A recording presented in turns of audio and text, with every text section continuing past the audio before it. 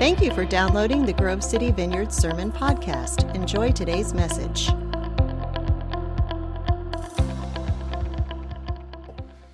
And he said the strangest thing in verse 4. He said, "Blessed are those who mourn, for they will be comforted." That seems upside down, doesn't it? You're in the blessing spot when you're mourning. What? It doesn't feel good, does it? But he said, "Blessed are those who mourn," because Jesus promised a very real blessing for people who are in mourning. And I'm sure we all know what mourning is. It's that sickening. It's visceral. It's physical, isn't it? You feel it. You feel the loss. It's not just mental. We experience grief when we go into mourning. Anytime a loved one has died, or a spouse or a parent has left, or even a cherished promise was broken, we experience grief anytime we lose someone or something of great importance to us. And we enter into a season of mourning because it's how we're wired to respond to people and things of importance to us, because it shows that we valued them. And to us, Jesus comes and says, "Blessed are those who mourn, for they'll be comforted." Well, in the past 5 months, our world has become almost unrecognizable, hasn't it? I feel like we've suffered enormous loss of human life on the globe, and we've suffered loss of the life we once freely lived. And listen, beloved, in suffering this loss, we have come into a season of mourning. That's what we do when we lose things of importance. And Jesus comes to us this morning and he says, "Blessed are those who mourn." That's the good news. How do we actually receive this blessing and comfort from the Lord in a time of loss and sadness? Well, we begin by openly mourning before the Lord. Openly, just actively mourning and praying through our sense of loss. And that puts us in the place of blessing. Listen, some of you have lost people very recently who were very dear to you. You lost them to death. Week before last, we held 3 funerals in 8 days. And thank God none of which were victims of the virus. But nonetheless, to the families of Carol Wade and Everett Treadway and Ray Baker, we just say we love you, we're praying for you, and we share in your grief and your mourning. Now, we rejoice that in all 3 cases, these were individuals who freely confessed Jesus Christ as Savior and Lord of their lives, so they're enjoying the splendors of heaven right now. So we rejoice in that, right? That's an actual truth.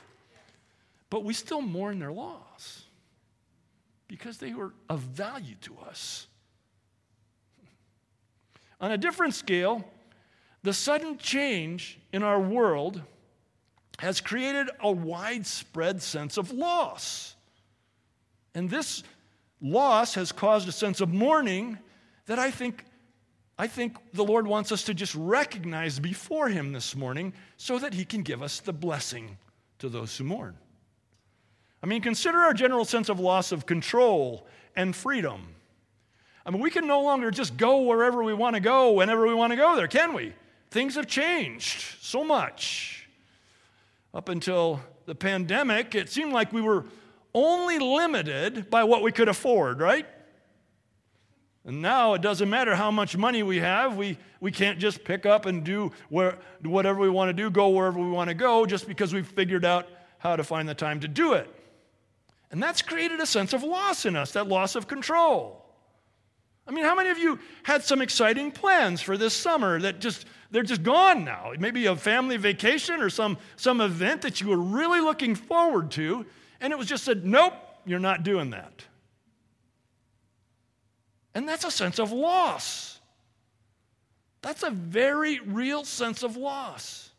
Don't undervalue the loss that you feel because a family vacation that you'd been looking forward to, that your kids were looking forward to, isn't going to happen. That's a real sense of loss because we've lost our sense of control. And you got to realize that our desire to control is actually God-given. That anybody read Genesis yet? No? Well, when you start reading the Bible, you're going to find real early on that God set us in the Garden of Eden, and he said to us, he said, I'm going to give you dominion over all the beasts of the field, over all the beasts of the earth, plants of the field. And dominion is control. And so control is God-given.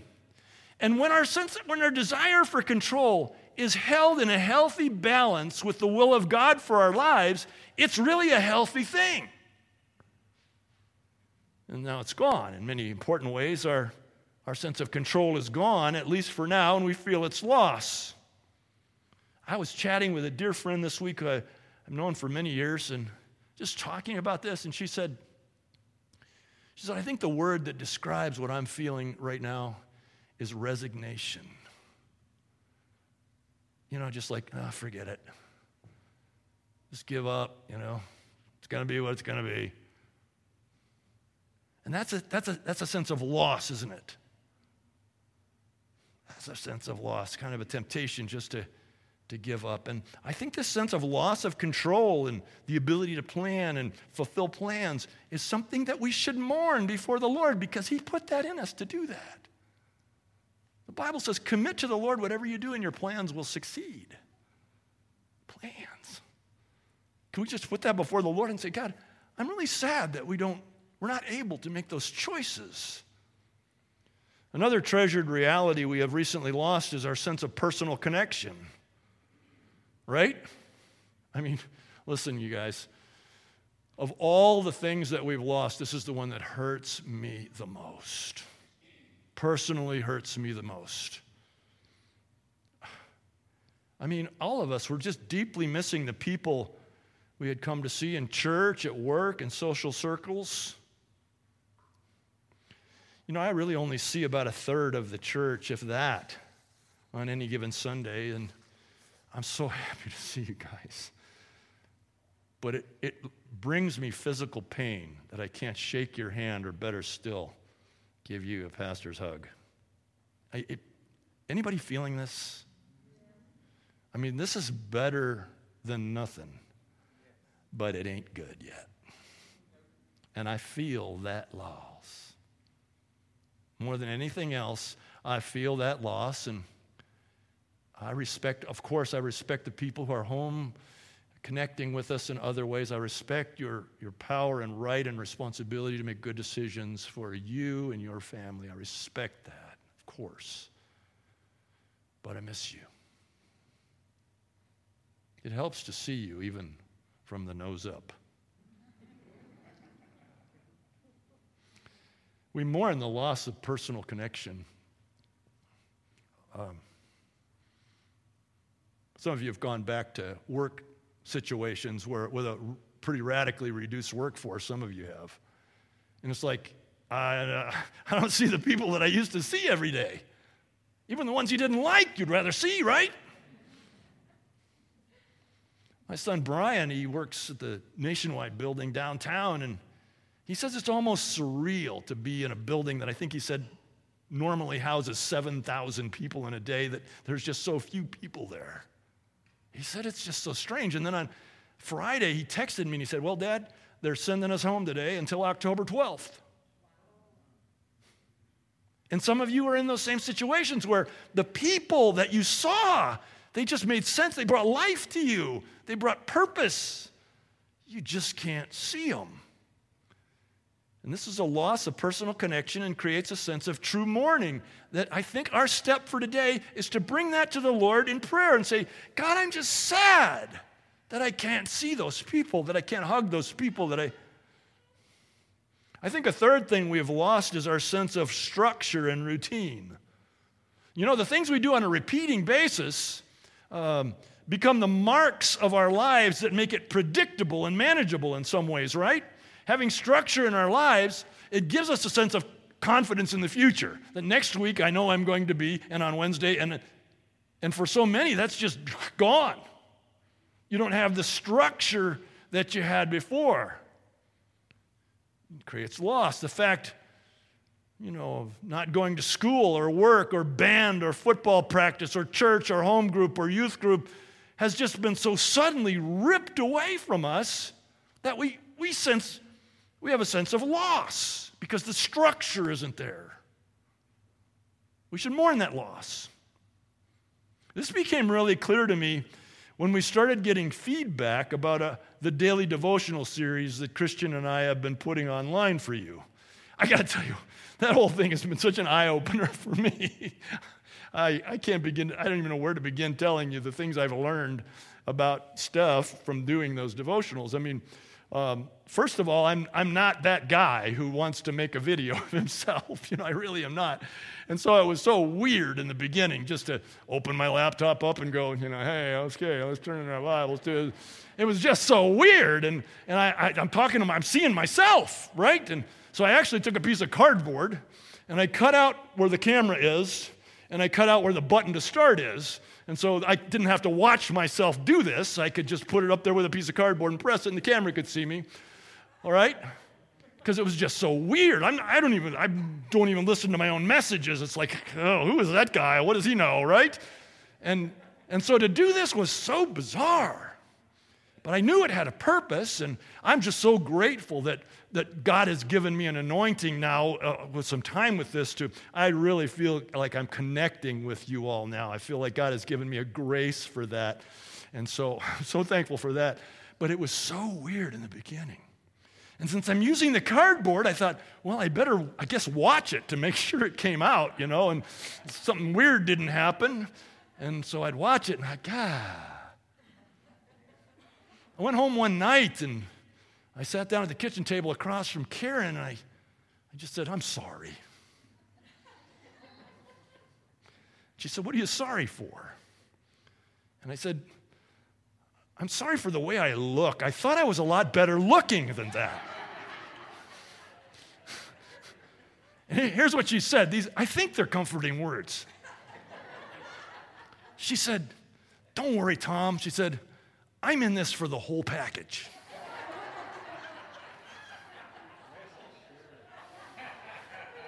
That's good, right? That's good, right? Oh. But I've been surprised at the numbers of people that I hear are actually tuning into these things every day. That's a real surprise. I don't really have the gear to find out myself, but people on staff tell me how many bazillions are doing this, It's been such a surprise. But as we're starting to get comments back, the comment that surprised me the most I heard on several occasions when someone early on would just say, it's just so nice to see your face. And I'm like, this face? And then it's like, duh, it's not the face. It's not the face. It's the structure. It's the predictability. It's the confidence that comes from the faithfulness of the thing. It gives structure to people's lives that was ripped away from them. We mourn the loss of that. We should mourn the loss of that today. And then a fourth and final loss I think we are mourning involves a loss of productivity. We're made to produce. That's what we do. We accomplish stuff, right? And in so many cases, so many have lost that sense of personal satisfaction through furlough or just changes, not only economic changes, but just that sense of productivity. Our church staff is definitely suffering from this, and I would really love your prayers about this for us, because you'll surely remember that before this whole thing started, we were rolling hard into a word I got from the Lord that was the word surge, right? Well, I can't tell you how many amazing creative plans that the church staff had developed in prayer and conversation for us all. And it was going to be a really busy and wonderful year as we rolled into this. But it was all predicated on one element, and that was that we would have freedom to bring anybody together anytime we wanted, and that's like, gone. And I'm completely proud of our staff for the way they have creatively responded to these times and provided the online stuff that we are. But at the end of the day, we're joining some of you who are just feeling like, I can't make with my hands the thing that I feel like I'm made to make. We should mourn that. We should mourn that because Jesus said, blessed are those who mourn. And there are others for sure. And I just want you to think for a minute about what you feel like you've lost. You could just think for a minute just about what, maybe something I said resonates, maybe none of it does, but maybe you could just think about something that you feel like you've lost. I mean, maybe you're a student and you're like, I don't get this year. It's not going to be the same. Maybe you're a grandparent and I was going to take the kids to, you don't get to do that. Just, don't minimize these things. These things are important. And because we've lost them, we're called to mourn them.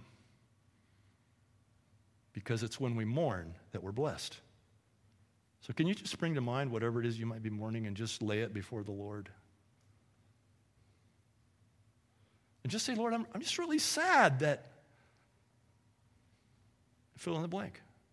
Lord, I'm just feeling sad that I'm not going to get to, Lord, I'm really sad that, and you just fill in your own blank in a time of personal connection with the Lord and just mourn before Him. Lord, I just feel really sad that, and lay that out before Him because He said, blessed are those who mourn. And so we have to mourn. We can't resist the mourning if we want to be in the blessing. How do we get the hope in this time of loss? Well, it's by correctly answering the question Jesus asked Martha, right? He said, I am the resurrection and the life. He who believes in me will live even though he dies. That is the crucial question. She said, do you believe this? Everything changes when we truly believe this. If Jesus is the resurrection and the life, there's nothing anyone could ever take away from us that would cause us to be without hope. Because that's the blessing, I think, that Jesus is offering us, is the blessing of hope. The blessing the Lord is offering anyone who mourns is the blessing of hope. And we can just begin to see it in the future. 1 Thessalonians 4, chapter 13, the Bible says to grieve, but not as those who have no hope.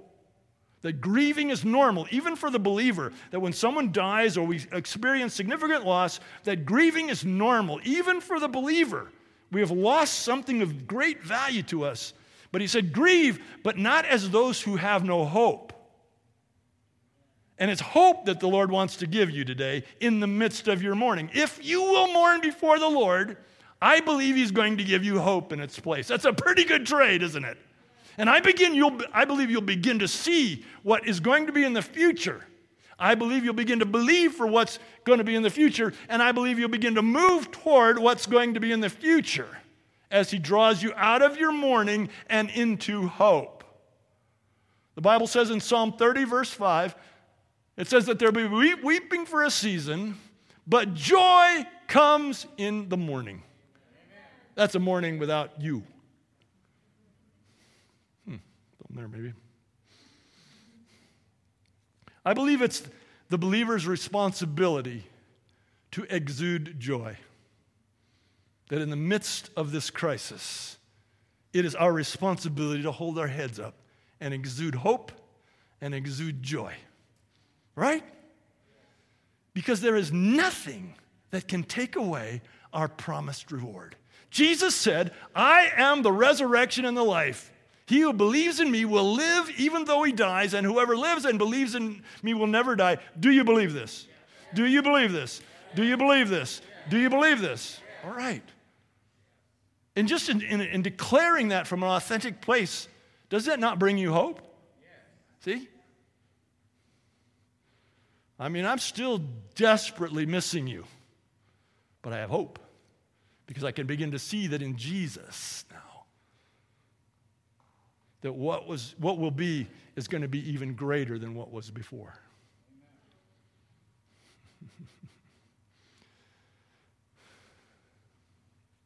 You can come on up, Josh, if you would, please. Thanks. I need to tell you this in closing, and that is, I've always tried to resist making any part of this thing about me, but I think this may illustrate it for you. You may be able to dial into it. When you think about loss,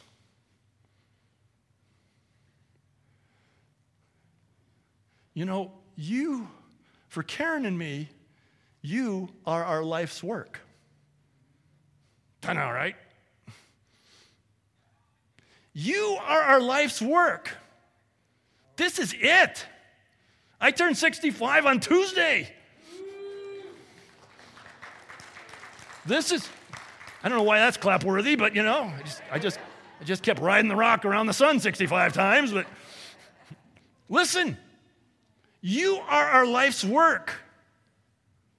And so the rhythms that we had worked so hard, prayed so hard to establish was the coming and the worshiping and the home groups and the life and the relationships and the ministry and the feeding the poor and doing things around the world. And we were like at the pinnacle of this thing going, yes, Lord, you did it. And then COVID came and went, whew. And I'm mourning that. But I know this, that God has given me hope that what is going to be after is going to be better than what was before.